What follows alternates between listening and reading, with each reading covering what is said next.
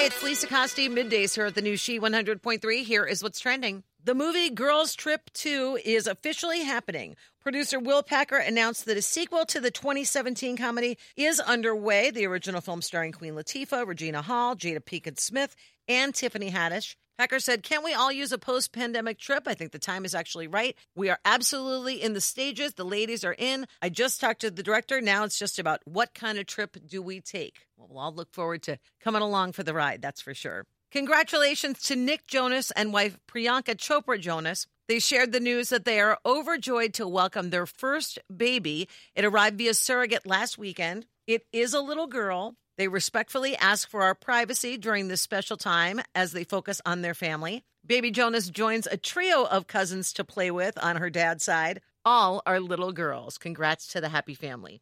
Funny man Louis Anderson has passed away at the age of 68 after battling blood cancer. The news was announced Friday, and nearly immediately stars began reacting to the news on social media. Fellow stand-up and actor Gilbert Gottfried shared a photo of himself with Louis alongside Bob Saget, who also just recently passed away.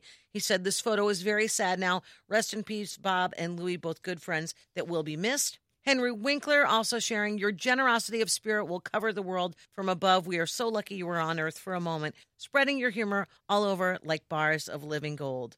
Louis was a native of St. Paul, Minnesota, and won the Outstanding Supporting Actor Emmy Award for his role in FX's show Baskets back in 2016. He also was named one of the 100 greatest stand-up comedians of all time by Comedy Central. Rest in peace, Louis. And that is what's trending. Have a great weekend, and thank you for listening to the new She 100.3.